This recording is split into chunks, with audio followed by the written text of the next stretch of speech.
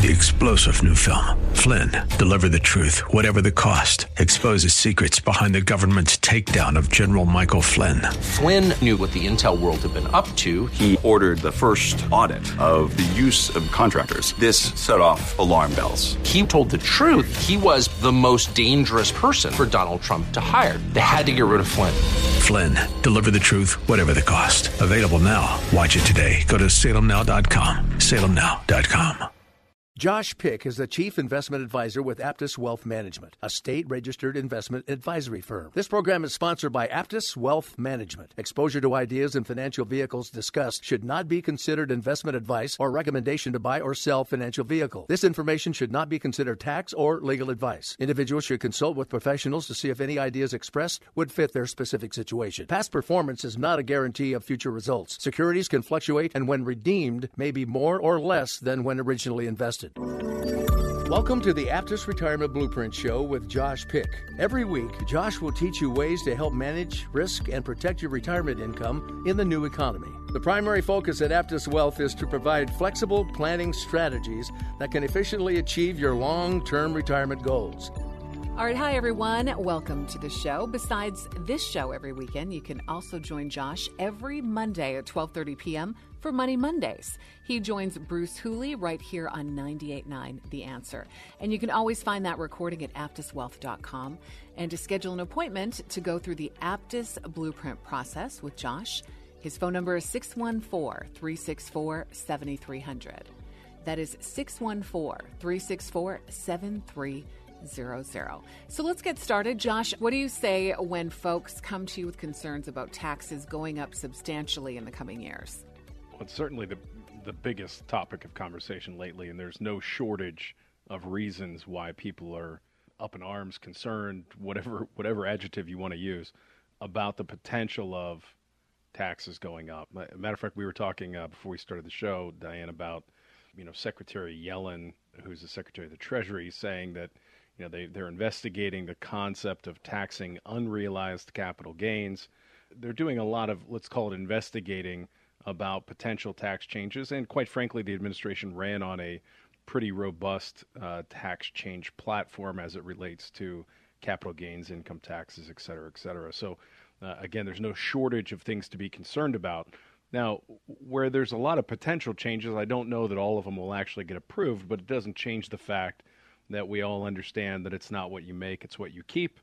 And we want to position ourselves as best we possibly can to maximize the amount of money, not just that we gain in the way of returns, et cetera, but how much do we get to keep? And ultimately, you need to be purposeful in your planning. You need to be aware of changes. And that seems to be getting more and more difficult every single year. The changes seem to be a little more hidden. You very rarely hear about large changes to the income tax, but you do hear about deduction changes, changes to capital gains, what is the estate tax going to look like, et cetera. And these are all very, very important. So what I tell everybody is, let's make sure that we're purposeful in our planning. Let's make sure that we don't put ourselves in a position where we're not nimble to be able to adjust for these things coming down the pipe. And what I mean by that is not all assets, again, are taxed the same. Not all assets are looked at the same for a myriad of reasons, from taxation all the way down to long-term care planning. So it's important that we have, if possible, a breadth of different tax qualifications. And by that I mean how you're taxed on non-qualified money. And non-qualified money, again, is just earned it, paid taxes on it. Now it was in a savings account or it was in my checking account, and I turned around and invested that in something. What I invest that in has different tax consequences. If I put it in the stock market, it gets taxed one way. If I invest in real estate, it gets taxed another way. If I put it in an annuity contract, it gets taxed another way. And then you have qualified money, which is money that you put into an investment directly from your paycheck, or there are other ways that you could do it, but it means that it goes in pre-tax. I'm putting this money in before I pay taxes on it, and then it grows tax deferred, but then I have to pay taxes on it when I withdraw the funds. So, if you're not confused already, the moral of the story is the tax code's huge. Matter of fact, I'd heard somewhere, I don't know if it's completely accurately true, but if you took the Bible and the War of 1812 and stacked them on top of one another, that's about the thickness of the tax code. And they're constantly changing it and modifying it. So it's important that we stay up to speed on the tax law changes that affect our clients and their investments, and then make sure that we spread assets around in a way that we can control where we take our money and when. For example, we may have to take minimum required distributions. Well, we don't necessarily want to take all of our money out of an IRA in a certain tax year with high tax rates, because all of that would be taxed at an ordinary income tax rate. But if we had a Roth IRA to complement it, we could take some from the Roth and some from the other, blend them together, and now we're paying a much lower tax rate. Again, the big takeaway here is be purposeful. Understand where you're taking your money from. Don't just by happenstance say, well, I have account number 1, I'm going to take some money from there, and then when that's empty, I'm going to move on to account number 2. That could be a very, very easy way to look at it, but a very, very foolish way as it relates to how you're going to pay taxes. So in our office, we constantly maintain that we're going to be purposeful in where and how we take our income. We're going to keep up to speed on what are the tax changes and how can we take advantage of those as much as possible. And I think your ability to not manipulate, but be purposeful in where you take your income from is going to make a very, very significant difference over the years to come, as it seems like there's going to be some pretty significant tax changes coming up the pike here. And you deal with tax experts, so your office is like a one-stop shop. Yeah, we deal with them all the time. And beyond dealing with them, I owned a tax practice for a number of years. We kind of sold that practice so we could focus more on financial planning. As you can imagine, running 2 companies at once is difficult. But we work with tax experts all the time, and we make sure that we do tax planning, because unfortunately, while tax experts are great, the planning really has to occur before the end of the year. So if you say, I love my accountant, they do a great job, every April or March, they seem to just, do the best job for me. The reality is they're doing a great job of reporting for you. But oftentimes, as it relates to many different things, the ship has already sailed by the time March and April hit.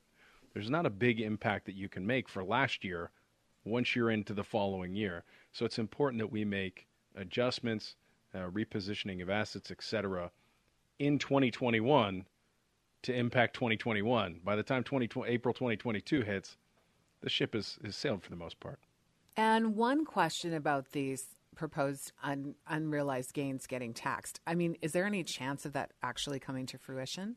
Well, I hate to say there's not a chance of anything, as we're seemingly hearing of some things that I would consider preposterous coming from, Washington, and that's nothing new. But I don't think administratively it's even possible. I mean, if you think about it, how would you appraise certain items? Capital gains, by the way, apply to a whole bunch of things, real estate, stock market investments, companies, and how would you value the appreciation of a company, of a house, etc., on a large scale? We're talking about appraising every house in the entire country, the challenging of that appraisal, and then the taxation of it. I mean, let's say I had a company, and I bought the company for $500,000, and now it's worth $1.5 million.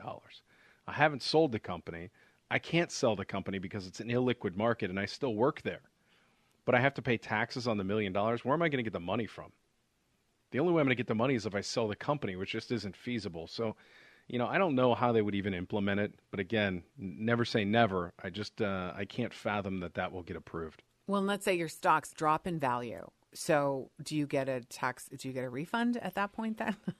Well, remember, this is the government. So you can write off tax losses. And again, this depends on where your assets are held. For example, if you have an annuity contract and you have a loss, you can actually write that loss off as an ordinary income loss. However, if you have a stock, you are limited to a threshold of the amount that you can write off.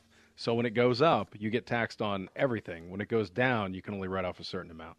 It seems a little tilted in one person's favor and not the others, doesn't it? Yeah. You're listening to the Aptus Retirement Blueprint Show with Josh Pick. To schedule your own planning session and to learn new strategies to manage risk, give Josh a call. His number is 614-364-7300. That is 614-364-7300. We've talked about business owners planning for retirement. What if we flip that upside down? Do you find that there are folks who retire and then start to run a business in their golden years?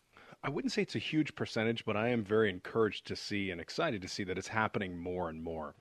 Rewind the clock 20 years ago, I can't even think of one instance where I'd heard of this, and now it seems like it's becoming more prevalent.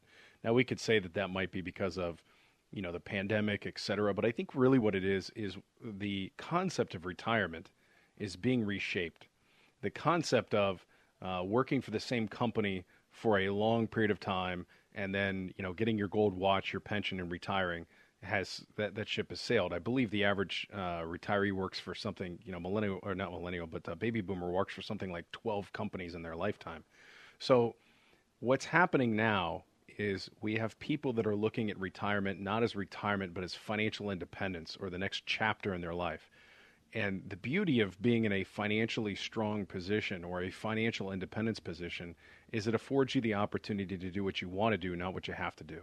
And I'm seeing people retiring from jobs that they didn't necessarily like because they have acquired enough assets to do so, and starting companies that they always wanted to start, but they couldn't because of financial reasons, which is incredibly encouraging. And it also gives people, we've talked a lot of times on this show, Diane, about purpose and making sure that you have something to do in retirement. And I think oftentimes starting your own business can be a great reason to have that purpose. And what would you do if you knew that you didn't have to support your entire life based on the income from some passion project that you decided to start, rather than, working for that job that you hate? Now, I would throw out a word of caution. I've also encountered, more than one person for sure who uses what I just said as an opportunity to start just that, a passion project, but one that simply doesn't have financial legs. I've had some people say, I've always wanted to do this, I want to start it, and it turns out to be the financial drain in their retirement as opposed to the financial gain. So make sure that you are in fact running something that at least sustains itself, and it is a business, and it is adding to the bottom line and not retracting from the bottom line. But I am seeing it more and more, and it's encouraging for sure. Is this a good way? So let's say if someone starts a business and they create an LLC or a PLLC, is this a good way to keep your Social Security because you can creatively pay yourself with your business as well? Not that I'm shady or anything, trying to work the system. Yeah, every time Diane's trying to get me into IRS court. I don't think that it's a way to get around the taxation on your Social Security. Remember, even if you start a business, the income that passes through that business, to some degree at least, is going to be earned income. Now, do I think that it could be an opportunity where you create a business that in turn has some unearned income attached to it that could be beneficial? It's possible, but not usually the impetus on why somebody would want to start an LLC. The purpose of the LLC is for legal reasons, and I'm certainly not an attorney, but it does give you a veil of security in the way of your business being separated from you and your individual assets. But and there are some tax benefits and detriments to that, for that matter, in owning an LLC or an S Corp or C Corp or any type of business. But I don't see people doing that to avoid or maximize the amount of Social Security they're receiving. I see it as a way for them to increase the amount of income that they have doing something that they've always wanted to do. Okay. I think that question revealed a lot about myself there. All right. To schedule an appointment to go through the Aptus Blueprint process, Josh's number is 614-364-7300. That's 614-364-7300. And you can join Josh as he talks retirement with Bruce Hooley every Monday at 12:30 p.m. right here on 98.9 The Answer. You can always find the recording at aptuswealth.com. More with Josh Pick when we come back. If you're concerned about the market and you want to learn new strategies to manage retirement risks, call our office to learn more about the Aptus Retirement Blueprint today at 614-364-7300. There's no cost or obligation, but space fills fast. Give us a call at 614-364-7300. That's 614-364-7300. To create a successful retirement plan in today's economy, it takes a customized, solutions-based approach. At Aptus Wealth Management, founder Josh Pick calls it the Aptus Blueprint, and it's focused on managing risk instead of chasing returns. If you're working with another advisor or simply want a second opinion, put his team to work for you. To schedule a complimentary consultation to learn more about the Aptus Blueprint process, contact Josh at 614-364-7300 or visit aptuswealth.com. There is no cost or obligation, but space is limited. To start your plan, call 614-364-7300 or visit aptuswealth.com. Thanks for listening to the Aptus Retirement Blueprint radio show with Josh Pick. To schedule your complimentary customized planning session, give Josh a call at 614-364-7300. That's 614-364-7300. Welcome back to the Aptus Retirement Blueprint Show with Josh Pick. To schedule your own planning session and to learn new strategies to manage risk, give Josh a call at 614-364-7300. That's 614-364-7300. Josh, what are the most important factors to someone to consider when trying to discern their risk tolerance? This is a big one because I feel like everybody's been tried to be jammed into the same category as it relates to risk tolerance. Answer these 8 questions and it'll tell us your risk tolerance. And the 8 questions are, in my opinion, pretty preposterous. Would you be happier losing 6% in 1 year but having the ability to gain 5? Or would you feel more comfortable with the ability to lose 20 with the ability to gain? These are all silly questions. Nobody wants to lose any money, and everybody wants to gain as much money as possible. Really, I think this can be boiled down into 2 categories. One, the internal factors facing your investment decisions and the external factors facing your investment decisions. Internal ones being thoughts, feelings, emotions, your ability to withstand volatility in the market, etc. And I talk about this one a lot because I feel like we oftentimes give the answers that we think we should give, not the answers that we really want to give. So most people don't want to say, I'm comfortable just earning 4 or 5%. I would be more comfortable figuring out a way to save more money to eliminate as much volatility as possible because I just can't emotionally handle watching my money swing around like the stock market oftentimes does. We've actually simultaneously, currently, we have arguably the highest price to earning ratios ever in the stock market and the lowest volatility, which is really unusual. And what that means typically is one of those has got to give. And when one of those is going to give, we'll see what happens with the stock market, but that would point to volatility. But the reason I said those stats is because we've been in a shy of COVID, a pretty unvolatile market comparatively to history. So as we move forward, expect the market to be more volatile than it's been recently if we look to the past. And some people just simply can't handle that. There's nothing worse than not being in the market than getting in the market and getting out at the worst possible time. So if you know that when 2001 and 2002 hit the dot-com bubble, or when 2008, 2009 hit the financial crisis, it made you want to jump out of a building. The stock market in its purest form might not be the best answer for you. But then we can't ignore the external factors that surround your life as well, and these are very individual. For example, how much risk can you assume based upon not just your age, but also based upon what you do for a living? And we could easily extrapolate this onto, how much emergency fund somebody should have as well. If you're a surgeon that is the most specialized surgeon in your field, working for the best hospital in your field, and you're constantly being asked to do speaking engagements around the world because you are the best surgeon in the world, I would say it's unlikely that you're going to get fired. And if you do get fired, it's probably not going to be very difficult for you to find another job, knowing just those few pieces of information. However, if you're working in a career where turnover is very high, it's a dog-eat-dog world, and you've already been laid off 3 or 4 times in your career, well, then you probably want more of a safety net in the way of an emergency fund. The same thing is true when we look at how much risk tolerance can you assume. If you're towards the tail end of your career, then you should probably start tearing back risk a little bit because you're going to need access to these funds, and you're going to need these funds to generate income for the rest of your life. If you're 22, 23, 24 years old, you have a really long runway to accept more volatility. So, again, internal versus external. Have a very in-depth conversation with yourself, find out what you actually are comfortable with, and then build a plan around that. And then secondly, even if you say, I have no problem with extreme risk emotionally, I'm fine with it, is that the right decision based upon the factors that apply to your life that might not apply to everybody else's? So don't base your entire decision off of an 8-question questionnaire and go for, or I'm going to retire in 2040, so this is how I should be invested. That might not make sense for you. And this is something you go through with them when they take the Aptus Blueprint process with you. But don't most people, let's say if they haven't been through swings in the market or a drop in the market, how do they know what their risk tolerance is until it happens? And then they're like, well, I'm not as adventurous as I thought. Yeah, and there's a whole pile of people that fall into that category. If you think about, since 2009, which was 11, 12 years ago, we have not really experienced a significant drop other than COVID, which was a very, very short period of time. By significant drop, I mean a drop of more than 20% that holds on for more than a year. And that's a significant, that's one that you feel.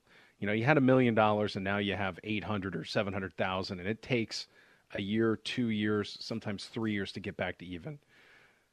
People have not experienced that in a really long time. And one thing that I've learned over the years is while when you're in it, it hurts. We also tend to forget very quickly about the past and things that occurred. I would say, where do you start basing that? Well, one, it's individual, but I think it's part science and part math. It's a great idea to start with. You know, how would I'm going to retire in 2050. What would a standard 2050 retirement allocation look like? And then start adding in the pluses and minuses from there, right?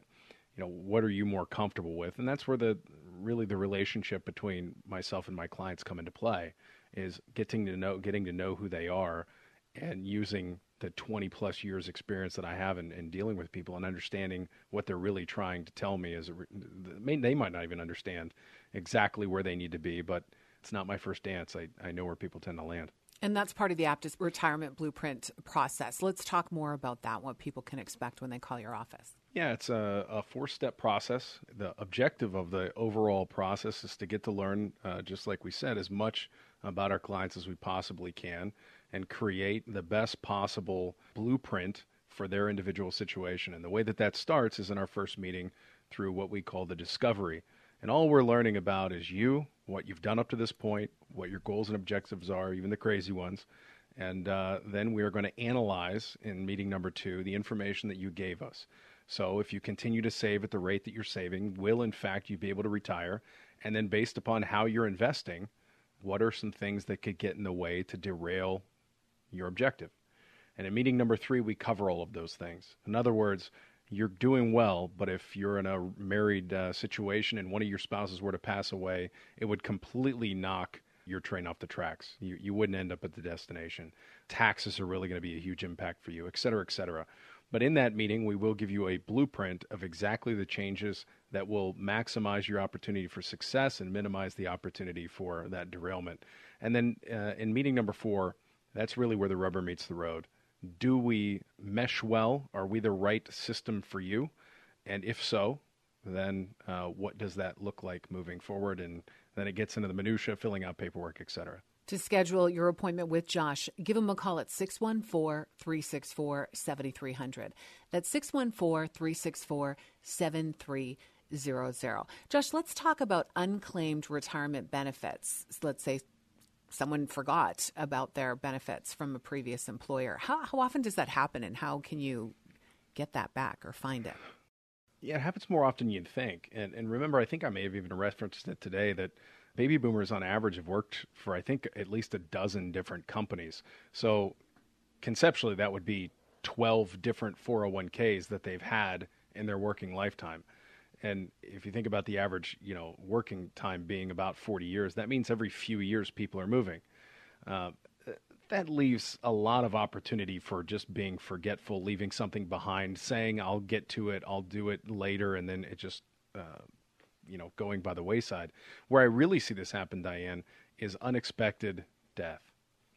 I had these 8 different 401ks. I'm going to roll them when I have some time. It gets put on the back burner, and then that person passes away. And maybe that person didn't keep great records. Maybe they didn't have a conversation with somebody. Maybe they didn't have a financial advisor or an investment advisor. Well, now it's left to the beneficiaries to try and figure out where that even is. If they don't have a statement for it, how would they know? And oftentimes we don't get, changes of address. And there's a myriad of ways that money can just get left on the sidelines. Now, fortunately, I can tell you through experience, it's not often a huge amount of money. But I have encountered scenarios where we're talking about very significant 6-figure, mid 6-figure numbers that just kind of got lost, which I know sounds crazy. But what can you do? Well, one, I would highly recommend that you work with an investment professional on this one. They will have a great idea, at least hopefully, if they're a fiduciary and they know what they're doing, they'll have a great concept of understanding how do I go about even finding the money.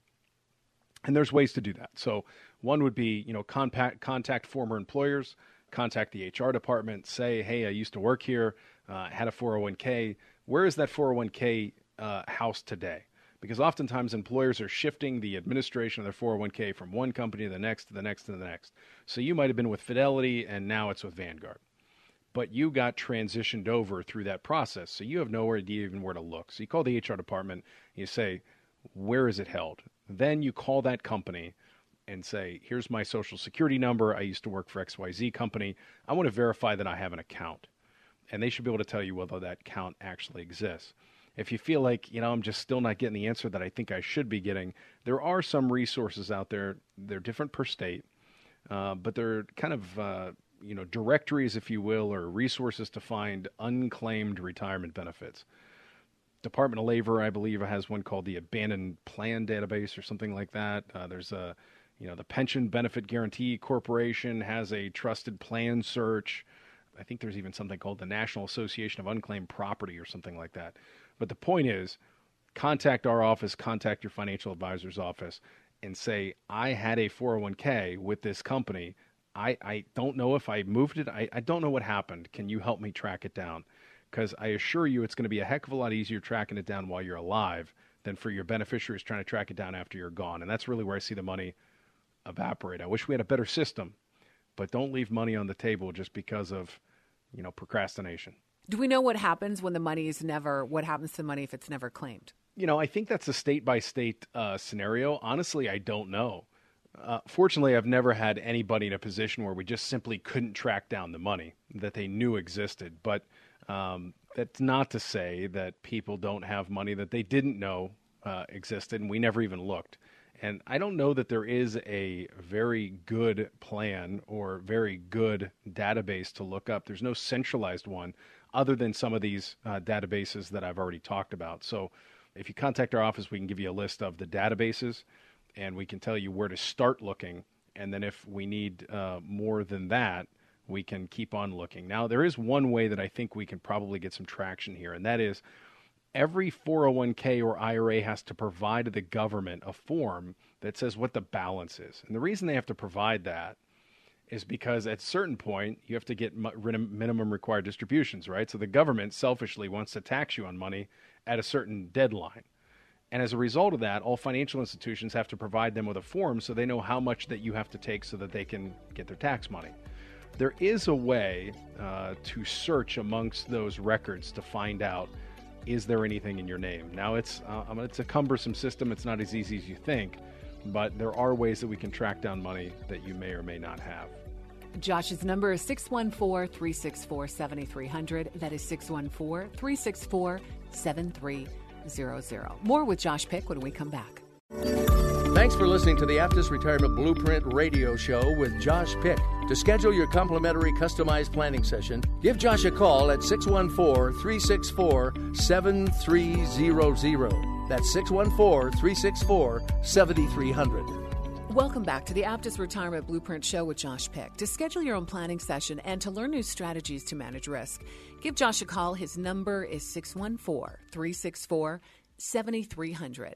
That's 614-364-7300. Josh, let's talk about some rules of thumb for entrepreneurs that have been applicable for years and have also survived all the recent pandemic madness. Well, there's a whole host of them, and none of them are necessarily new or revolutionary. It's all basic stuff that we all understand, but I think it sometimes is beneficial to rehear. For example, pay yourself first. A lot of the entrepreneurs that I see get into trouble, and it's because we have success stories based upon this logic, is I'm going to dump all of my money, every extra nickel I have, back into my business. And while we could easily argue that if your business is growing at 20% a year, that's the best bang for your buck, is putting money back into your business. However, if 100% of your liquid capital is tied up in your business, and then there's a downturn in your particular industry, can you in fact weather this storm to get through it, to even have a business that remains after it? And again, I'm a firm believer in people believing in their own businesses and dedicating themselves to those businesses and making them as robust and strong and successful as possible. But that does not detract from the fact that you should pay yourself to your savings first and then dedicate the remainder of your income back to the business. So, for example, let's just say that it costs you $50,000 a year to run your life. You're making $100,000 a year. You take $20,000 of that 100, put it in a savings account, and then invest the other 30 back into your business. Something like that. And obviously we could get more complicated than that based upon your situation, but the point is always the same. Pay yourself first, spend second. After that, I would say be very careful about taking out loans. And that does not mean that all debt is, quote, bad debt. But I think Warren Buffett is very famous in saying, if you need loans, you shouldn't have them. And if you're going to be successful and you have a great idea, you should be able to get the money in other ways or something to that effect. But the point is, sometimes loans cannot be avoided. Sometimes loans are very necessary. Companies take loans all the time. I'm certainly not saying that you should not have the ability or should abstain from taking loans under all circumstances. What I am saying is be careful with it. Just because money is inexpensive and just because you have an idea does not necessarily mean that you should borrow money for that idea. And I would be even more careful about borrowing money to turn around and invest it. We hear, well, why wouldn't you invest it? If this investment's going to earn 10% and I can borrow money at 3%, I'd be foolish not to do it. Fair. But anytime you use leverage to invest and the economy goes the other direction or that particular investment goes the other direction, you are still leveraged and your losses are exacerbated as well. So be very careful when you borrow money to invest. Now, the higher your liquid capital position from all the savings that you did over the years, the more aggressive you can be with these types of things. But then one would argue that if you have all of this liquid capital, why do you need to borrow the money to begin with? Which is probably the lines where Warren Buffett was leading. And then, try and be as frugal as possible. So don't overspend on things you don't need to impress people you don't know. Brands are not necessarily that important, particularly if you're a small business. Make sure you're spending the money where you need to be, not where you think looks cool. And I think there's a lot of that going on these days. I think there's a lot of people that are spending money they don't have to impress people they don't know. And there's a lot of fake millionaires out there. Last point, and this is by no means my idea. It's been repeated a million times. But don't believe that even though you don't save money today, that you will save a bunch of money when you get, quote, wealthier, or you get, quote, you start making more money. People who save money regardless, and people who spend money will always find something to spend it on. And habits are hard to break. So as early as possible, with as little money as you possibly, or as much money as you can afford, start saving money. I don't care if it's $5 a month. Start saving. Build upon that habit rather than I'm going to start doing it as soon as I get to this level, because that level will always be fleeting and you will always find something else to spend. So create good habits, keep your debt as low as you possibly can, pay yourself first, and you should be able to weather storms as they come. I feel personally attacked on all those points, Josh. All right. You're listening to the Aptus Retirement Blueprint Show with Josh Pick. To schedule your own planning session and to learn new strategies to manage risk, give Josh a call at 614-364-7300. That is 614-364-7300. Josh, you mentioned Warren Buffett. He is old school. What about some of the new school approaches like robo-advisor? Are some putting too much faith in that kind of technology? So the concept of robo-advisor is it's not literally a robot. Usually what we're talking about is just the use of computers to execute algorithms, which is just a fancy way of saying a rules-based approach to something. So in the past, you would have stockbrokers or somebody analyzing data on a particular company, most oftentimes individually. You'd have an analyst that might cover one or two companies, and then they would give their feedback on where they thought those companies were. And then stockbrokers would push the flavor of the day based upon those analysts. And the new school approach is, well, now we have computers. So why do we need, if we can come up with an algorithm saying what we're looking for is all stocks that fit in this category, Why can't we just have them real time run all the numbers and then kick out data? And then on top of that, we could have those, quote, robo-advisors buy and sell based upon the feedback that they're receiving. And there was a lot of apprehension on, quote, robo-advisors or, computer algorithms on the early onset, particularly back in the early 2000s. And you could argue that some of that was because computers aren't what they are today. Some of it was a learning curve. But my experience has shown this. And there's a lot of people that thoroughly believe, Ray Dalio being one of them, thoroughly believes in the combination of robo-advisors and human capital, of course, on top of that, meaning that there's an individual that's also helping in those decisions. And he runs, I believe, the largest hedge fund in the world, so who has a tremendous track record in the long run. So let's at least use his opinion on this as something of value. The belief is this: robo-advisors have a very strong ability to mitigate volatility.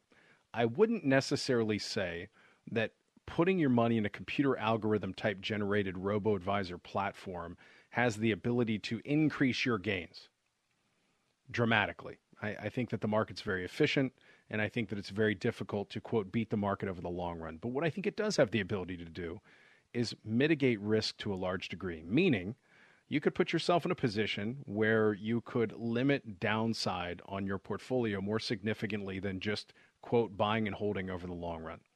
Now, that's one version of robo-advising that I think is incredibly valuable, particularly as we're in an environment today where a lot of people are fearful. They believe that the economy could very easily go the other direction, and they know that they're going to retire next year, maybe 5 years from now, and they just simply do not want the emotional turmoil in their life or the fear or not knowing whether or not they'll be able to retire when they want to retire based upon a market swing. So there is a way that you can hedge your position through robo-advising. The other look at robo-advising, though, and I'm not sure exactly what end of the question you were asking about, but is that there is no longer a need for a financial advisor. That you should simply just pick the 2040 fund or the 2050 fund because that's when you're going to retire, and then you don't need a financial advisor. And maybe that's a more cost-effective approach. The unfortunate reality is we have yet to come up with an algorithm that can understand all of the elements in a way that could be conveyed to a client. And what I mean by that is every client's situation is different. Every client's aptitude level, every client's knowledge base is different. And we have things to talk about like taxation. When should that person take Social Security? Family history of longevity. How do they feel overall about the volatility in the market? What makes the most sense for them? And I just think that that's an almost impossible feat to get through an 8-question questionnaire or a 50-question questionnaire. I think it's important for an advisor to help clients walk through, what's actually occurring in the portfolio and why they don't need to freak out. Matter of fact, American Funds has done many, many studies proving that people that have financial advisors in the long run return higher than people who don't. And the reason for that is very simple. It's not just the investments that are picked, but it's being able to help clients get through downturns in the market and keeping their eye on the ball in the long run. Because when left to our own devices and our own emotions about money, it's very difficult sometimes to not just make the illogical choice of pulling out early. And I think we all believe we're immune to that until it happens to us.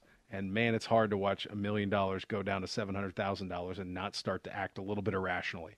So I think robo-advisors have a great, great benefit. I think that these computer algorithms give us the ability to do things in a matter of seconds that would take you and I, Diane, the rest of our lives to calculate longhand. It's like a calculator on steroids, but it is not the end-all, be-all, and there has to be a human element to it for it to be successful. And you're so huge on education and educating your clients on what's going on. A robo-advisor is not explaining anything. They're just kind of spitting out a formula to follow, and that's it. Yeah, and robo-advisors, even if they did use an explanation for it, I'm not discounting the fact that people have an ability to convey their message. Everybody hears things in different ways. So having the ability to convey a message in a way that a client can understand, again, based upon their background. Are they in the medical field or are they an engineer? That's a completely different explanation for the most part. That's important. It's important to feel comfortable about your money just as much as your money working for you. And I think you can have both. And the fact that when people talk to you, Josh, you're looking at all the pieces of their retirement puzzle. Long-term health care, taxes is a huge thing. You have to look at the overall picture. You do. You have to look at things like, relationship status, estate planning. I mean, the list goes on and on. Thoughts of moving to other states. There's a whole host of, I don't want to call them intangibles because they're certainly tangible, but there's almost an infinite amount of questions and scenarios that need to be addressed. And ultimately, robo-advisors, not robo-trader platforms, but robo-advisors, meaning robots or computers that are actually giving you advice on where to be, not making decisions on investments once you've made the decision of where you want to be. And I'm a very big fan of the robo-trader platforms, but the robo-advisor simply can't ask enough questions to get the perfect answer for you. Let me give you Josh's number one more time so you can schedule your own personalized planning session and go through the Aptus Blueprint process. The phone number is 614-364-7300. 614-364-7300. The website is aptuswealth.com. And you can join Josh every Monday at 12:30 for Money Mondays with Bruce Hooley on 98.9 The Answer. That's 12:30 p.m. More of the Aptus Retirement Blueprint Show with Josh Pick when we come back. We'll be back with more at the Aptus Retirement Blueprint Show with Josh Pick at 98.9 The Answer. To create a successful retirement plan in today's economy, it takes a customized, solutions-based approach. At Aptus Wealth Management, founder Josh Pick calls it the Aptus Blueprint, and it's focused on managing risk instead of chasing returns. If you're working with another advisor or simply want a second opinion, put his team to work for you. To schedule a complimentary consultation to learn more about the Aptus Blueprint process, contact Josh at 614-364-7300 or visit aptuswealth.com. There is no cost or obligation, but space is limited. To start your plan, call 614-364-7300 or visit aptuswealth.com. Thanks for listening to the Aptus Retirement Blueprint radio show with Josh Pick.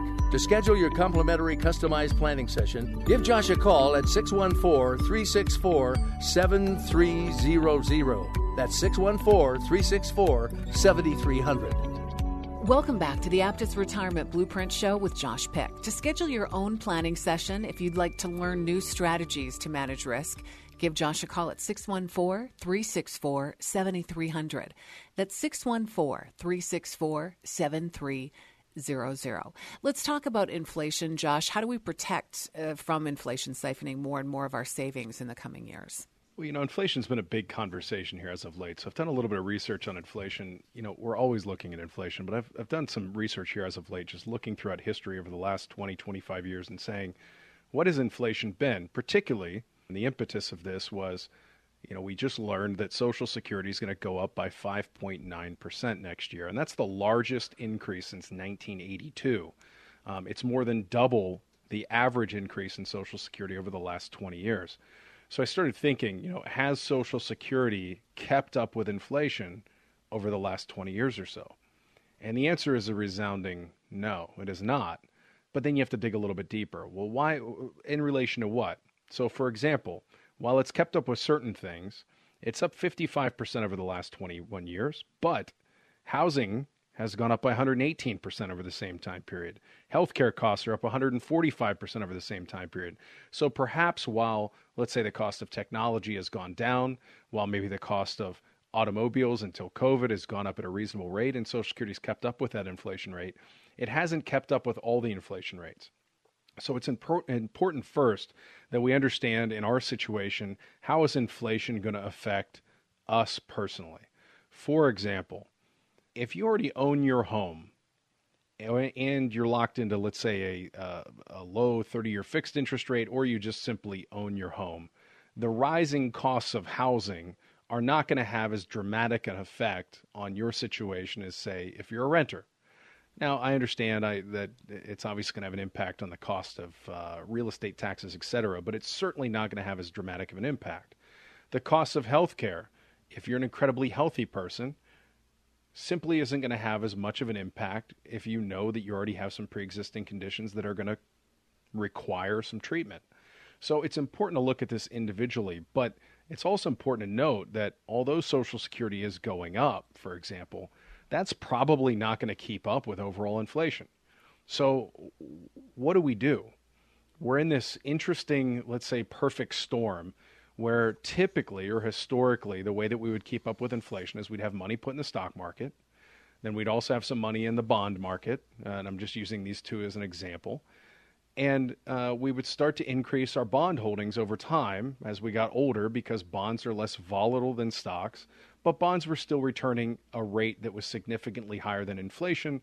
Matter of fact, over the last 40 years, it's been a very great environment for bonds. So that plan really, really worked.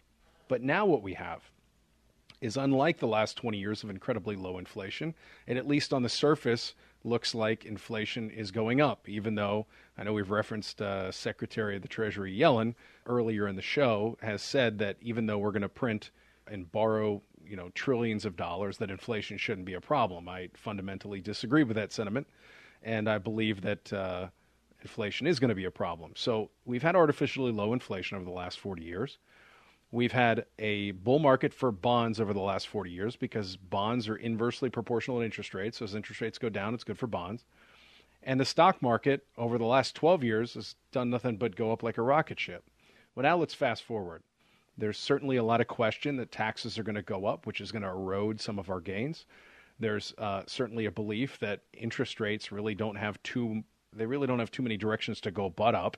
So that will be negative for the bond market. We've had the longest bull run in the history of stock market. So what does that mean for volatility? And people are very concerned about, how do I combat inflation in a at least seemingly volatile market where bonds are not a safe haven, and it looks like the government's going to try and keep more of my money than they have in the last 5 or 10 years. That's a challenging scenario. And again, the answer is individual based upon how inflation is going to affect you, but there are answers. And the answers are, you have to find investments that do historically well in rising interest rate environments. You have to figure out ways to mitigate volatility as it applies to your scenario as much as possible. You should have some holdings in real assets and again, things that are going to do well in inflationary periods. And you have to make sure that you're being purposeful in the way that you invest so that you minimize taxes as much as you possibly can. Now, there is no system that perfectly answers all of these questions, but there are better strategies than others. So it's important that you have a plan in place that does all of those things as best as possible, and we can certainly help you with that. Josh's number is 614-364-7300. That's 614-364-7300. Josh, I know you talked about Social Security. Let's talk again about how inflation impacts it. Yeah, so, inflation obviously and Social Security are correlated, meaning that every year the Social Security Administration increases or at least remains level based upon what's called COLA, or a cost of living adjustment. Unfortunately, there's a couple of things that have been happening there. One, as the cost of living adjustment goes up, meaning let's say you're getting $1,000 a month from Social Security and they decide that they're going to do a 2% increase, which is $20 to your bottom line, you have something else coming out of your Social Security, and that's called Medicare. Everybody, once they're over the age of 65, assuming they're not covered by a company plan and still working, has to get Medicare. And Medicare Part B, for most people, costs about $150 a month. So if they raise the cost of Medicare by $20 a month, so it goes from $150 to $170, your Social Security can go up by 2%, but that increase is completely eroded or eliminated by the increase in Medicare. And I've heard oftentimes by people coming into my office that they keep on saying I'm getting an increase or a cost of living adjustment increase, but every single year they say they give it to me, I see $1 go into the actual payment. And the reason for that is because the cost of medical is going up higher than the overall cost of living adjustment. I mean, we all can agree, I'm sure everybody listening goes, the costs of everything medically related have skyrocketed relative to other things in our lives. So that's one thing that you have to take into account when you look at Social Security. So knowing that, you have to come up with a plan to offset that increase.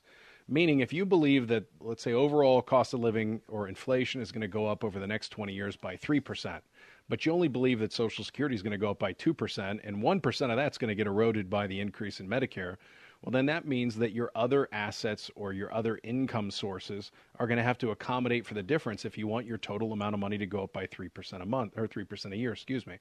So, Social Security is a program that provides us with some baseline of income. It's good that it has cost of living adjustments, but statistically speaking, it just simply has not kept up with the overall challenges of inflation that retirees have experienced. The other thing is taxation has slowly started to be more impactful to Social Security.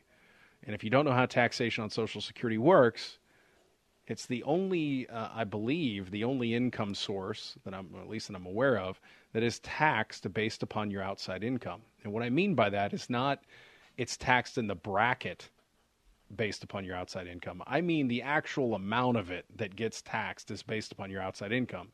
Meaning if you're living on Social Security exclusively, you pay no taxes whatsoever on it. However, if you get Social Security and you also have $50,000 worth of outside income, you can pay on up to 85% of your Social Security in the way of taxes. So, you have these multiple elements affecting Social Security, and then you have these challenges of, we know that Social Security, the trust fund, is going to run out of money at some point. So how do I accommodate for that? What's going to happen? I don't believe that Social Security is going to go away, but what I do believe is that the benefits that we're used to receiving are going to be eroded in some form or fashion. And people can argue with this all they want, but by eroding, I mean we're either going to have to figure out a way to fund Social Security via borrowing, printing money, which in turn is going to increase inflation, which is going to erode your Social Security payments, or we're going to be more forthcoming with it and say we simply can't afford it, so now we are going to eliminate the cost of living adjustments, or we're going to delay credits that we used to give you, or we're going to you can't collect until later, or we're simply going to reduce payments based upon outside income sources, which is called means testing. There's a whole host of ideologies out there on how to fix it, and I think it's going to be a blend of a lot of them, and it should be for that matter. But what that means is Social Security more than likely is going to be diluted in some form or fashion in the long run, and you have to have a plan that can accommodate for that. It's not going to go away, but it's not going to comprise as much as people have been used to in the past. So, Josh, if Social Security is eroding, how do you plan for that with clients? So, people are worried it's going to go away altogether. You say it's not, but how do you plan? How much of the planning do you rely on Social Security for people? Well, thank God for computers. So what our software programs allow us to do is do what we call stress testing everyone's plan. And we can customize those stress tests, of course. So if you believe that Social Security is simply going to go away, well, no problem. We can make Social Security go away. But I think what's more reasonable is looking at all of the external factors, or what we call environmental factors, that can affect your retirement plan. Increase in taxation, increase in the cost of health care, market volatility, black swan type events, lower than expected performance in the stock market, rising interest rates, Social Security being reduced by X percentage. And while I think that as I'm rattling off these stress tests or these stressors that could be impacted, there's probably everybody listening that's nodding their head to some capacity saying, well, I think, at least one of those is going to be a huge factor, or maybe all of them are going to be a huge factor. So we have the ability to then say, what if all of those things get 10% worse? What if they get 20% worse? What if they get, and we can keep on playing the what if game. But I think, the likelihood of everything going catastrophically wrong at the same time isn't really historically justified. So if we can say everything gets 20% worse, everything, and you still have the ability to retire and not run out of money for the rest of your life to a more than reasonable life expectancy, then I think that's a reasonable stress test. But if all the moons have to align for you to be successful in your retirement financially, then I think you're probably tap dancing on a minefield a little bit. I think you need to stress test things. And again, fortunately for computers and algorithms and programs, getting back to that robo capacity with the human element, it gives us the ability to quickly determine the outcomes as opposed to what used to take. It would take us all day on paper to come up with the same calculations.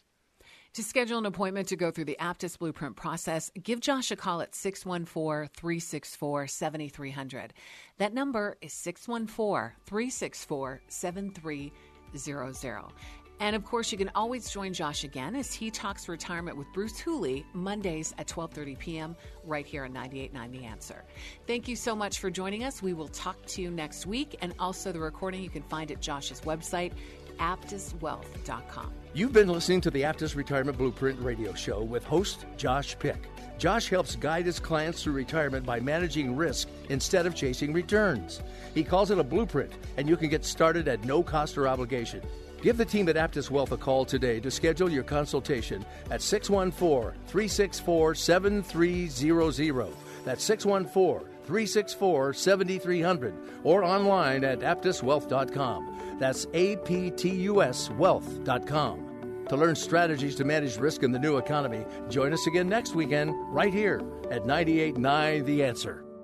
Any comments regarding safe and secure investments and guaranteed income streams refer only to fixed insurance products. They do not refer in any way to securities or investment advisory products. Fixed insurance and annuity product guarantees are subject to the claims-paying ability of the issuing company. 3-star General Michael J. Flynn, head of the Pentagon Intelligence Agency, knew all the government's dirty secrets. He was one of the most respected generals in the military. Flynn knew what the intel world had been up to. He understood its funding. He ordered the first audit of the use of contractors. This set off alarm bells. The explosive new documentary, Flynn, Deliver the Truth, Whatever the Cost, uncovers the facts behind this scandal. Flynn told the truth. He was the most dangerous person for Donald Trump to hire. I find out the worst enemy that I'm going to face in my life is right here in America. They took my assessment and they wanted me to change it. And I was like, I'm not changing it. They had to get rid of Flynn. With in-depth interviews, archival footage, and never-before-seen personal records of the man behind the headlines. I just felt like I was drowning. Flynn, Deliver the Truth, Whatever the Cost. Available now. Watch it today. Go to salemnow.com. salemnow.com.